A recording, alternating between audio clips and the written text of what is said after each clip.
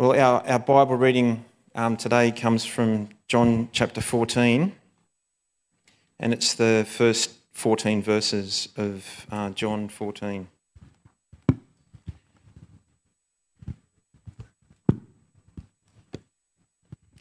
I was at my uncle's funeral within this last fortnight, where this passage was read and explained, and it does provide great comfort for the Christian and for the families that are left behind once they lose someone. And I know that many people testified that day, that my uncle nailed life's mission to know God and to make him known. So here's John chapter 14. Do not let your hearts be troubled. You believe in God. Believe also in me. My Father's house has many rooms. If that were not so, would I have told you that I am going there to prepare a place for you? And if I go and prepare a place for you, I will come back and take you to be with me, that you also may be where I am. You know the way to the place where I am going. Thomas said, Lord, we don't know where you are going, so how can we know the way? Jesus answered, I am the way and the truth and the life. No one comes to the Father except through me. If you really know me, you will know my Father as well. From now on, you do know him and you have seen him. Philip said, Lord, show us the Father, and that will be enough for us. Jesus answered, Don't you know me, Philip, even after I have been among you such a long time? Anyone who has seen me has seen the Father. How can you say, show us the Father? Don't you believe that I am in the Father and that the Father is in me? The words I say to you, I do not speak on my own authority. Rather, it is the Father living in me who is doing his work. Believe me when I say that I am in the Father and the Father is in me. Or at least believe on the evidence of the works themselves. Very truly, I tell you, whoever believes in me will do the works I have been doing.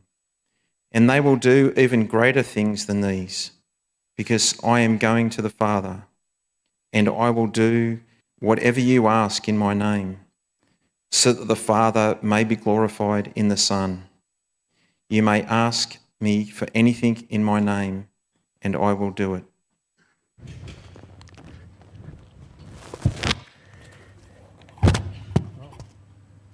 Thank you, Russell. I've lost my microphone. Just hold on a sec. There we go. Okay, good morning, everyone. Lovely to see you all. Hi on the live stream, those watching with us. I've got a photo here on the screen of me skippering a boat.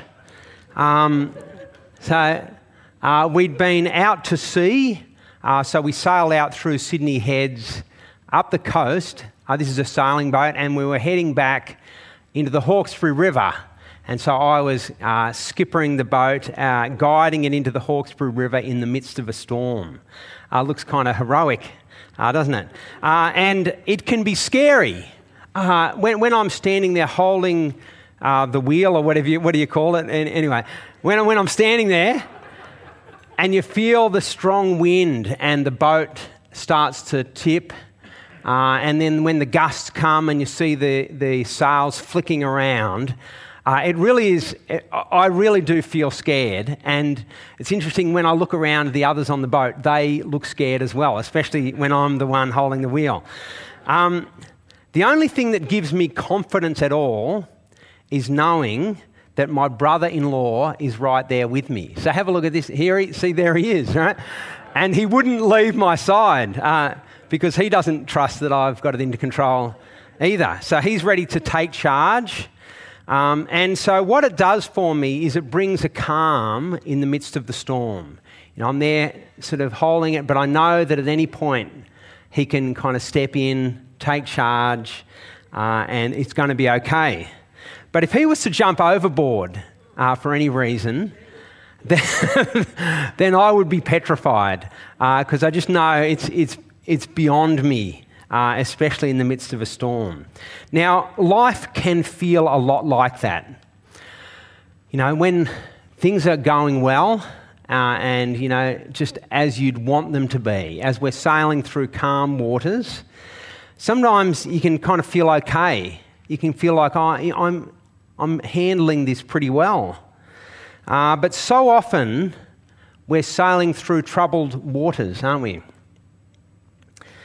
So often there's sickness or financial stress, or there's a whole lot of other stresses and pressures that come upon us, the gusts of life, broken relationships, and even death itself. So many things beyond our control.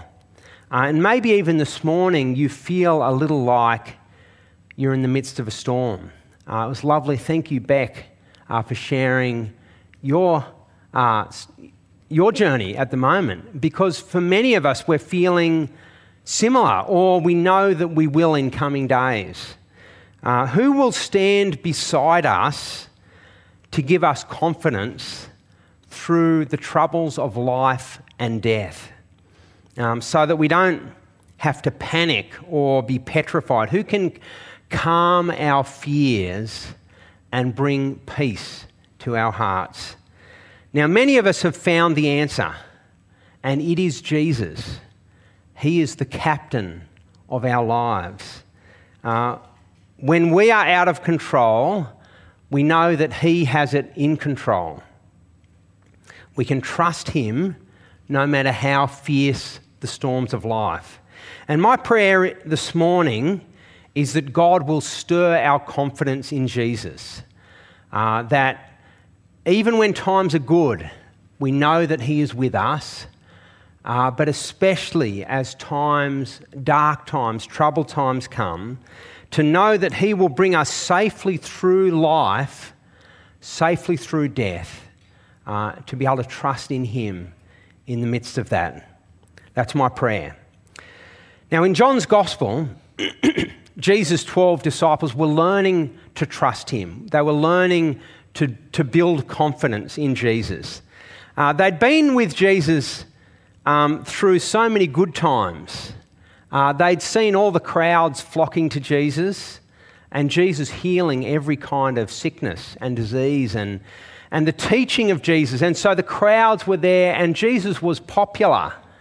And so following Jesus gave them a status, but that only lasted for a short time. Just flick over to John chapter 6 with me. John chapter 6, it's a long chapter, but right at the end, verse 66, from this time many of the disciples turned back and no longer followed Jesus. So the 12 are left, but the crowds are starting to abandon Jesus. And Jesus says to the 12 disciples, well, are you going to go also? Are you going to abandon me like the rest of the crowd? And Peter says, well, where else are we to go? You alone have words of eternal life. We believe you, so we've come to believe and to know that you are the Holy One of God. And so we feel safe with you. And it's not only the crowds abandoning Jesus, but the religious leaders are ramping up their pressure. Chapter 7, verse 1, Jesus won't even go to Jerusalem or Judea because the Jewish leaders are trying to kill Him. And this is only chapter 7, and it just ramps up from there. Not only is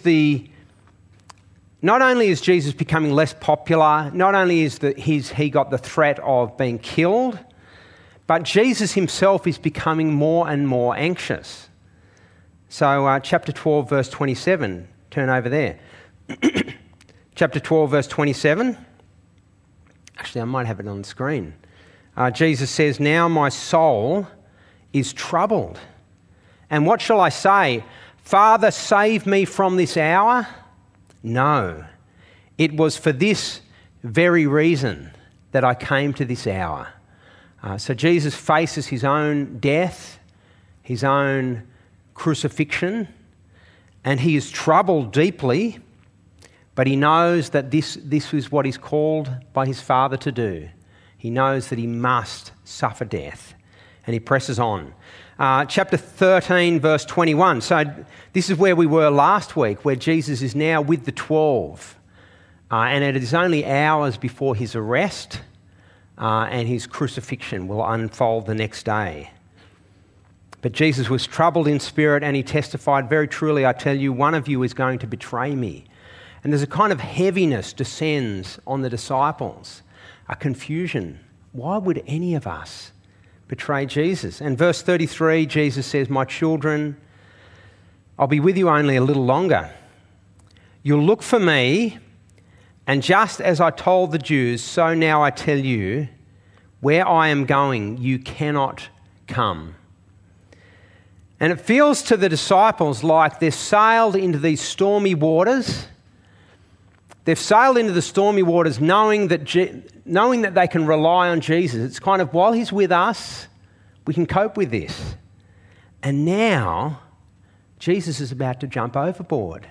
He's about to abandon them. How will they cope without Jesus in the midst of the storm? Now, that is why Jesus begins chapter 14 with these words: "Do not let your hearts be troubled.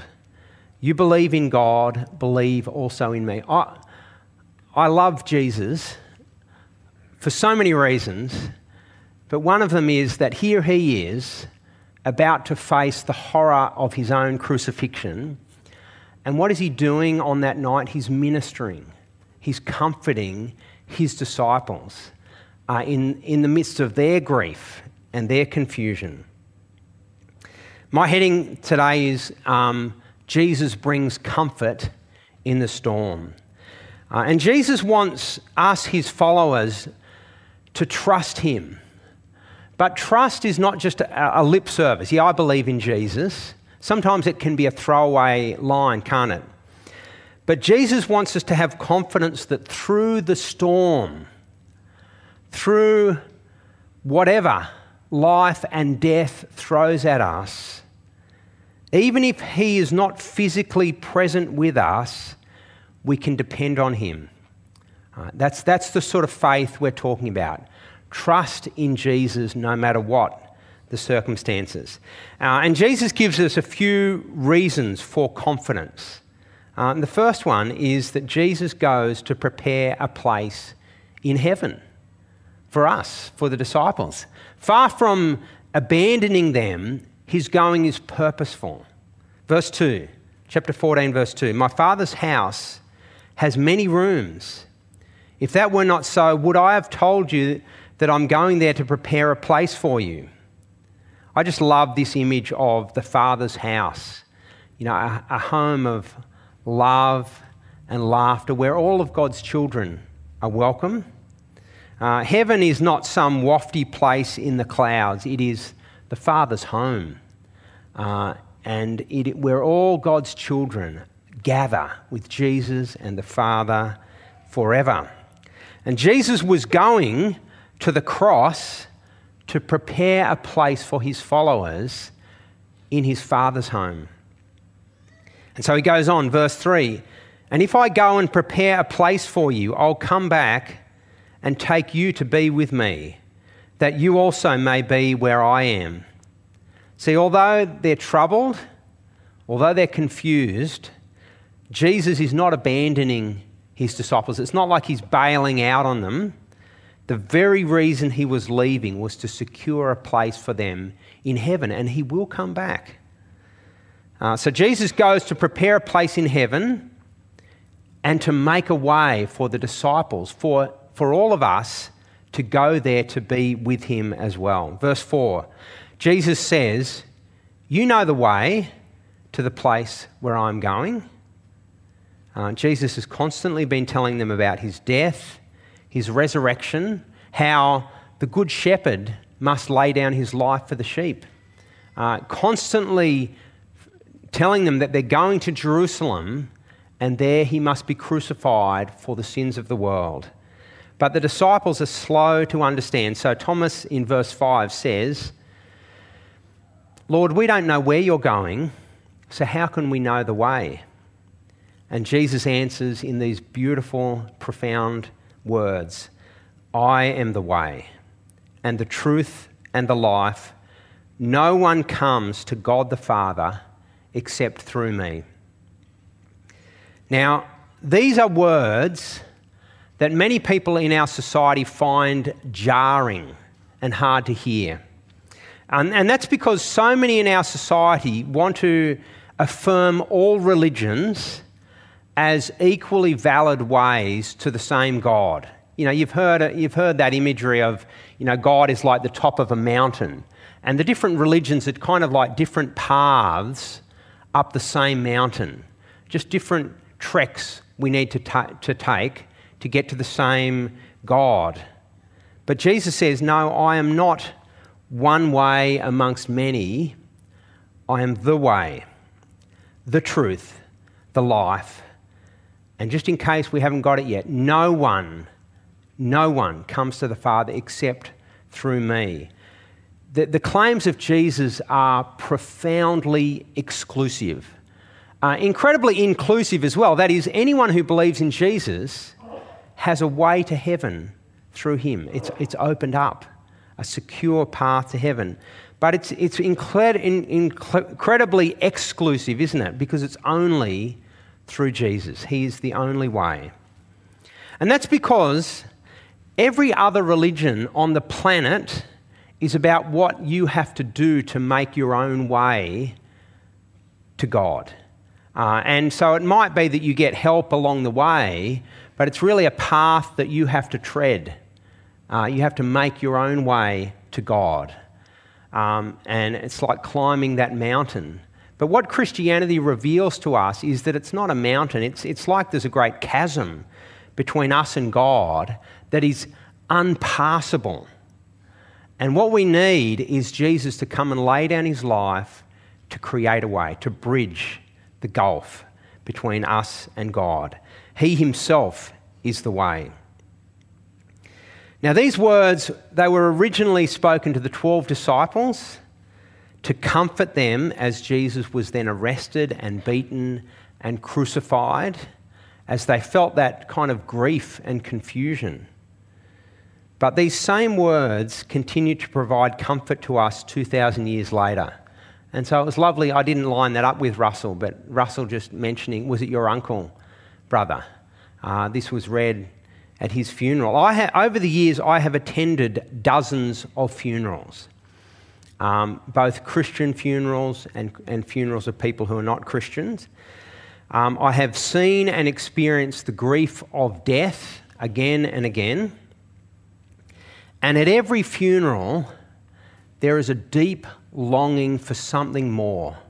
It doesn't matter whether the person who's died is Christian or not. There's a deep longing that death is not the end, that there is life beyond death. None of us want death to be the final word. And as I read these words of Jesus in the midst of grief and death, they bring comfort and hope for everyone who believes in Jesus. And so whilst funerals are full of grief and tears, there is also a deep reassurance. Because our brothers and sisters who have died, they have now gone to be with the Father. Jesus prepared a place for them, and they're now with him, safe and secure in his loving home. Jesus provided the way for us to be with him forever. And so I want to ask, do you believe in Jesus? Do you believe that he will bring you safely through this life, safely through death, into the Father's home? Because he himself says, I am the only way for you to make that journey. Believe in me. And it takes us on to the second point, and that is, how can we fuel our faith in Jesus? And the answer is, the works of Jesus are what fuel our faith in him. Jesus doesn't ask for blind faith. You know how a lot of people think about Christianity as kind of blind faith. I've just got to believe. Jesus asks us to believe having been persuaded of the evidence. So look at verse 10. Don't you believe that I am in the Father? See, there's that debate that he has with Philip. Show us the Father. That will be enough evidence for us. And Jesus says, but don't you know me? I am in the Father. Look at verse 10. Don't you believe that I am in the Father and the Father is in me? The words I say to you, I don't speak on my own authority. Rather, it is the Father living in me who is doing his work. Believe me when I say that I am in the Father and the Father is in me, or at least believe on the evidence of the works themselves. Now, the guy who wrote John's Gospel was one of the 12 disciples. He wrote his biography of Jesus so that we might be convinced and persuaded by the evidence. And the evidence that he kind of lays out is the words of Jesus and the deeds of Jesus. He wants us to be convinced that Jesus came from God, that he reveals the truth about God, and that he provides the only way for us to get to God, the Father. So listen to what John says at the end of his gospel. Jesus performed many other signs in the presence of his disciples, which are not recorded in this book, but these are written that you may believe that Jesus is the Messiah, the Son of God, and that by believing you may have life in his name. It's kind of the way he wraps up this biography of Jesus. He's writing these things about the signs Jesus performed so that you may believe and be persuaded that Jesus is the Messiah, the Son of God. Now I want you to have a look at these two pictures on the screen. Two pictures, they have a bit in common, don't they? They are both bright lights that kind of shoot up into the sky, attract our attention. But what's the difference? There's a key difference, isn't there? Right, okay, one's celebration on the right, one's distress. Yeah. One's a life or death. So the one on the left is a life or death situation. So one of them, the one on the left, is a signal calling our attention, a distress signal. And it demands action. It demands a response. But the one on the right, it's purely there for entertainment. It's not there to kind of call us to action. We just respond by going, wow. Now, when the Bible records the miracles of Jesus, is it more like the one on the left or the one on the right? Have a quick word to the person next to you if you're able to pull that off in our COVID era. The works of Jesus, more like the one on the left or the one on the right?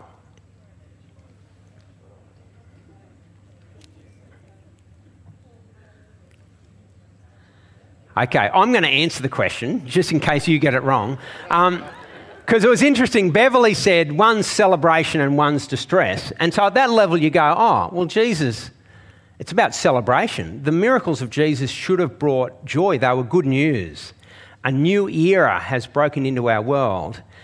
So at that level, there's a celebration theme. But I reckon the miracles of Jesus are more like the distress flare.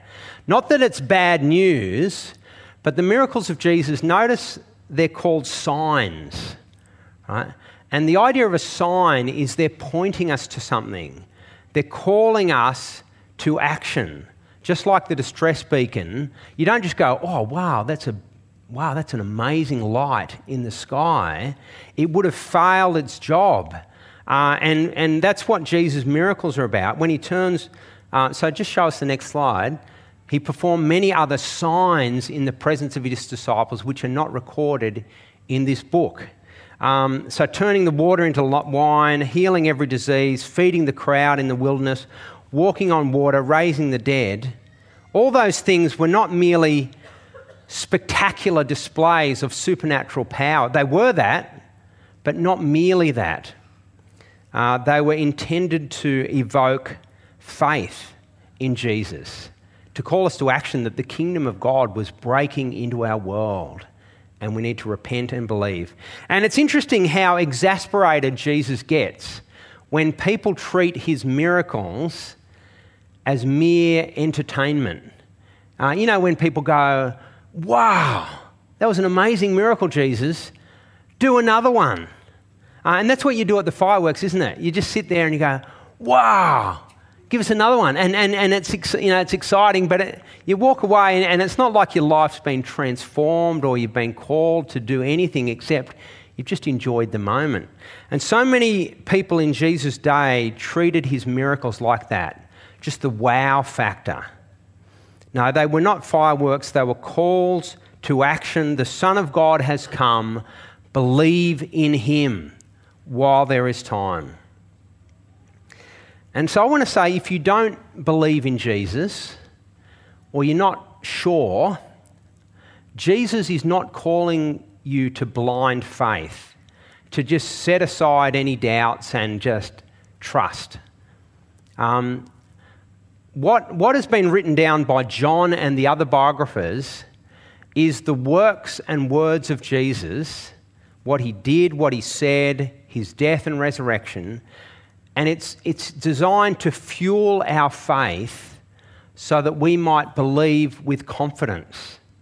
And so this coming Tuesday night, we're in the Life series, we're in week 2, but we're starting Luke's biography.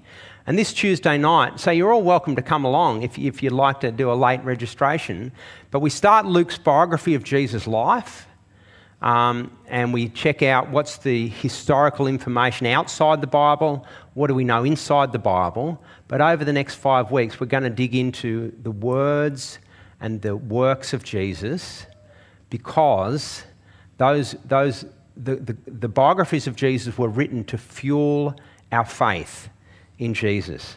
So come along and check it out. So, 2 things so far. Jesus brings calm in the storm, and firstly, he goes to prepare a place, he provides a way. The works of Jesus fuel our faith in him. And thirdly, Jesus promises to do greater things through us. Verse 12, he says, "Very truly I tell you, whoever believes in me will do the works I have been doing, and they will do even greater things than these, because I am going to the Father. And I will do whatever you ask in my name, so that the Father may be glorified in the Son. You may ask me anything in my name, and I will do it." And you hear that and you just go, wow, that is a staggering reassurance. What does Jesus mean by greater things? What are the greater things that we are going to do? Some Christians claim that all Christians should be able to do the miracles Jesus did, only better. Right? Greater things. And so Jesus fed 5,000 with only a few loaves and a few fish. Should we expect to go out into the wilderness and feed 10 or 20,000 with a few loaves and fish? Jesus healed people of every kind of sickness. So should we, just one at a time, go down to Gosford Hospital and expect to be healing people of every kind of sickness and disease? Jesus raised Lazarus after he was dead 4 days. Should we wait 5 or 6 days and then raise people from the grave? Last year, Bethel Church in California had a tragedy happen. A little 2-year-old girl died from a very well-known family in the church. But instead of mourning, this church community were convinced that God was going to do a miracle amongst them and raise this little girl from the dead. Just as Jesus raised Lazarus after 4 days, They believed in the power of prayer to do greater miracles today. And so the whole church gathered and prayed and sang for resurrection. And they kept the worldwide community informed via Twitter. And day 3 is a really good day for resurrection. Pray with us. Day 4 is a really good day for resurrection. And eventually, after about 7 days, they conceded that this little girl was not going to come back from the dead.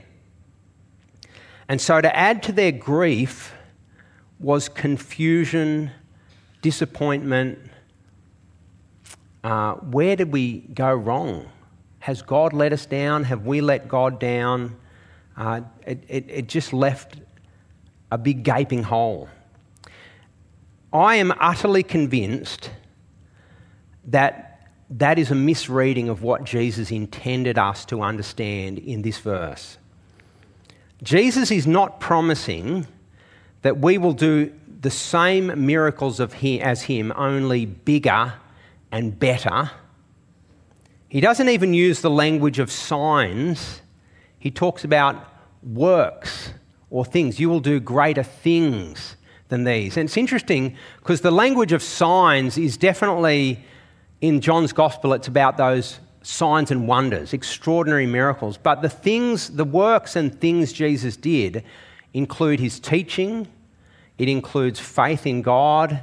It's a much broader thing. And so I want you to notice the end of the sentence. So John 14, what verse is it? Verse 12, you will do even greater things than these because I am going to the Father. The greater things only come as a result of Jesus' death, resurrection and ascension. And it's at that point that a new age has opened up in human history, the age of the Holy Spirit. And we're going to hear a lot about the Holy Spirit over the next few weeks, because one of the comforts Jesus brings his disciples is that he is sending the Comforter, the Spirit, to be with them. You see, that's what Jesus' death, resurrection and ascension does. It ushers in a new age, the age of the Spirit. And I don't know if you can remember back to John 3, Jesus' conversation with Nicodemus. And they're talking about, because remember Jesus says you must be born again to enter the kingdom of God. And Nicodemus is confused. But Jesus is talking about a new age that would come where there would be new birth by the Holy Spirit. Where men and women and children would be welcomed into God's family through new birth in the Holy Spirit. And you must be born again, Jesus said. Now, new birth by the Holy Spirit only comes about once Jesus died, rose again, and ascended into heaven. It is only then that the new age begins and Jesus pours out his Holy Spirit. A new birth starts to become a reality, not because somehow we're more capable than Jesus, but we're now living in a new era. We're now living in an era where the ascended Jesus rules at the right hand of God. Though we don't see him, he rules now, and he pours out his Spirit so that as we testify to Jesus and people believe, they are born again. They pass from death to life, spiritually speaking. And it's interesting, if you want to chase it down further, go to John chapter 5, where Jesus will talk about the greater work is that spiritual renewal from death to life that Jesus brings about, but only on the basis of his completed work. So this is the work of the Great Commission. In Jesus' name, we are called to make disciples of all nations, and we have the reassurance from Jesus that he will do a great work, the greatest work of bringing people from death to life as they put their faith in the Lord Jesus. So at the start, I talked about the storms of life that shake our confidence. So many things beyond our control that press on us. And I asked, who is going to stand beside us and give us confidence? And thankfully, lots of people do that during life. You know, my wife, I think about my wife, my parents, so many friends who will stand beside me. But who's going to stand beside us when there are things beyond even the control of friends around us? Who's going to stand beside us as we face death and what lies beyond? As Jesus cared for his disciples on the night before his death, he gave them comfort and confidence. And that same comfort and confidence is available to each one of us as we put our faith in Jesus. Jesus may not be here physically. He is not physically with us, but he has gone to prepare a place in heaven, and it's a secure way. And he will come back and take us to be with him one day. We long for that day. We'll be with him, with the Father forever. While we wait, he is with us through his Spirit. And he is doing great works. He promises to do great things through us even now. We have a job to do, to testify to Jesus.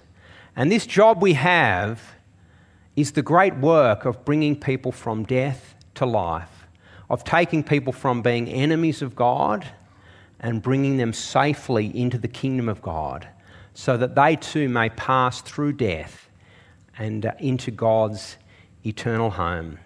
And I want to invite you all to join with me in that great work of Jesus. Let me pray. God our Father, there's so many circumstances in our lives that demonstrate to us that we are not in control. And we acknowledge that before you today. Father, we want to repent of the pride and the arrogance, the way we so often try to do it alone, the way we so often ignore you and act self-sufficiently as if we're in control of our own destiny. Father, forgive us our pride, our independence. Strengthen, fuel our faith in the Lord Jesus, the one who comes amongst us, the one who died for us, the one who has secured a place in heaven for us, the one who will never leave us or forsake us. Help us to trust in him. Father, thank you that he, through his death and resurrection, has prepared a place for us in heaven. And so, Father, calm our fears surrounding death and what lies beyond. Help us to trust Jesus with our future. But Father, thank you for the promise of Jesus that he will do greater things through us even now. And we thank you that we have this awesome responsibility and privilege to testify to Jesus and to see people cross over from death to life, to see new birth take place, even amongst a spiritual new birth. And Father, we pray that you help us to give ourselves to this work so that you will be glorified by Jesus through us by the power of your Spirit. And we pray it in his name. Amen.